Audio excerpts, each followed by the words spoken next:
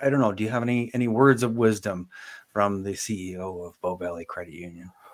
Well, I think it's an incredibly politicized environment out there, and I think people need to be aware of a couple of things that could be potential minefields, especially for people in the freedom liberty mindset.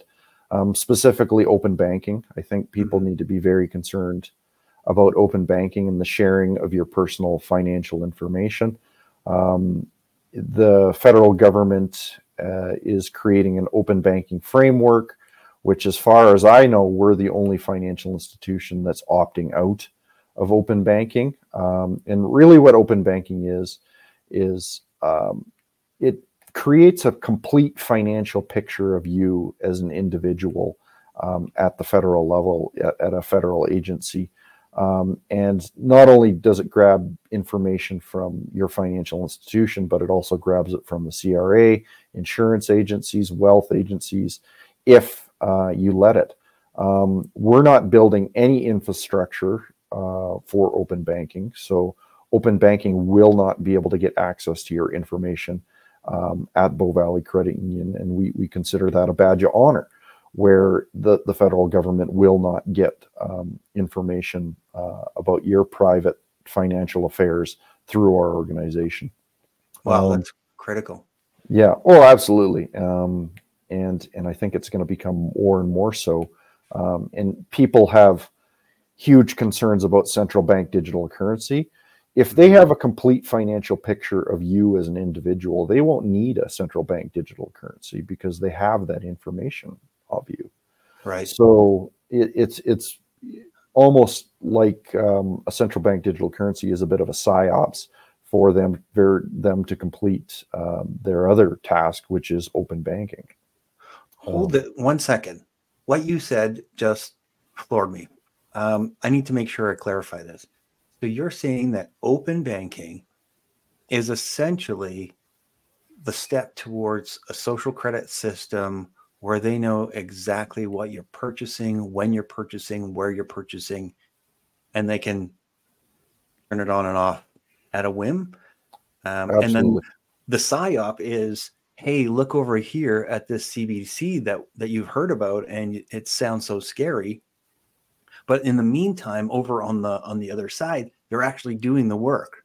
Is that what you're saying? Exactly. And so a central bank digital currency, I think, would be very, very difficult for the government to implement. And here's why. Banking is incredibly complicated. So if the government thinks that they can switch on a central bank digital currency on a whim, it would be very foolhardy.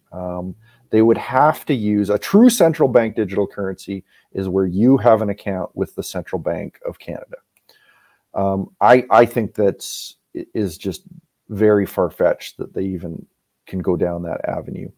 Now, if they had an organization like an RBC doing all that banking service for them, that's a completely different story, where that's the way they did it in Soviet Russia, where there was a central bank and there was just one financial institution where everybody did their transactions through. Right. And so I think that's probably a more likely scenario, which is not a central bank digital currency, but it is very, a communist affair.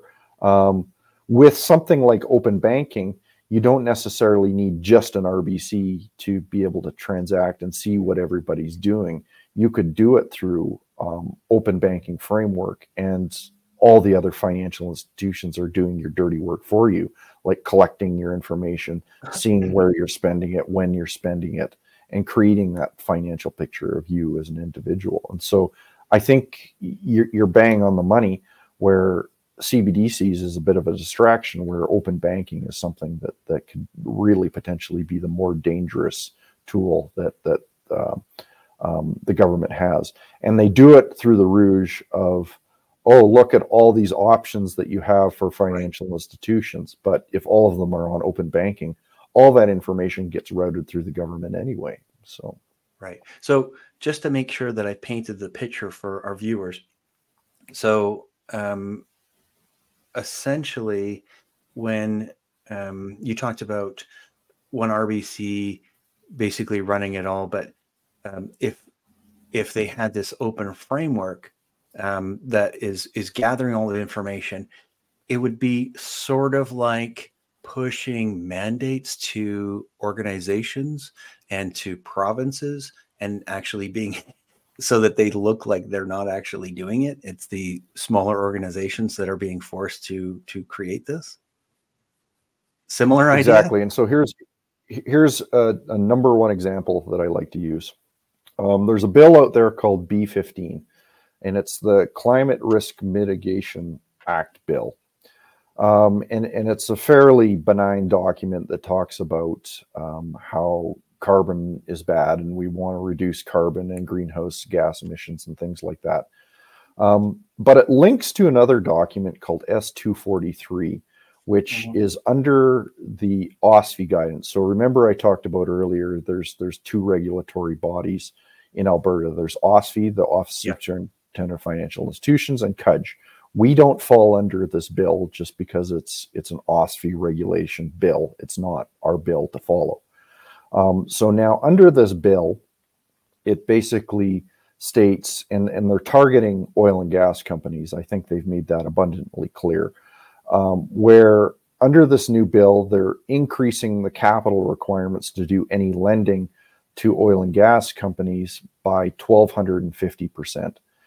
So effectively what that means is that the interest cost through an OSFI regulated financial institution for oil and gas companies is going to become a heck of a lot more expensive, to the point where if they're paying 7, 8, 9% right now, they're going to be paying 30, 35, 40% per year to get any lending out of financial institutions. And so basically with open banking, they can tell if you're supporting any oil and gas companies and that type of thing as an individual. They're doing the same thing at the federal level with the financial institutions, basically beating them into a direction of where they want them to go.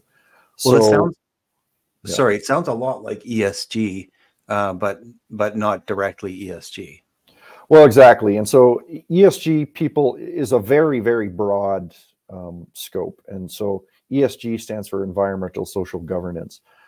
Most of the time when people talk about in the general public with ESG, they're talking about reducing greenhouse gas emissions. That's generally the nomenclature that you're using, although there's a huge scope around that.